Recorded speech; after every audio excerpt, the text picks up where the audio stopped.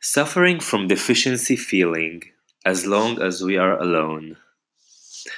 An illusory sense of inner deficiency troubled the minds of most individuals around the globe. As a result of internalizing the oppressing idea of having to find our other half who will fill our inner void and make us complete. Well, the truth is that none of us have a second half whose role is to come on a white horse and redeem us from our suffering. Each person is the first and second half of himself, and this illusory sense of inner deficiency is something to release.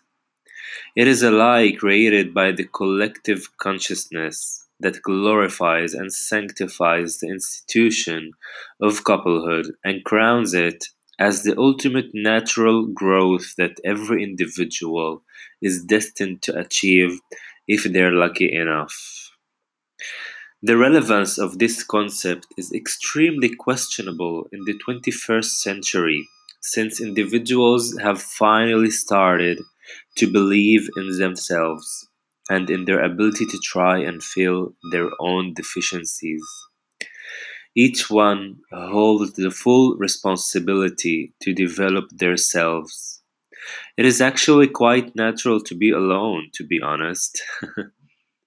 But, and here comes the but, life is not black or white. We all know that we live in a fucked up life system because of all the dark forces that are controlling humanity in the fields of money and stuff like that.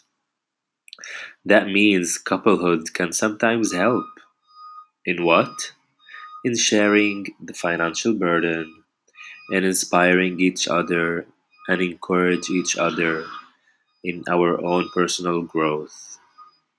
If you want couplehood, try to find somebody to share with them these fundamental stuff. Couplehood should assist individuality and not come instead of it.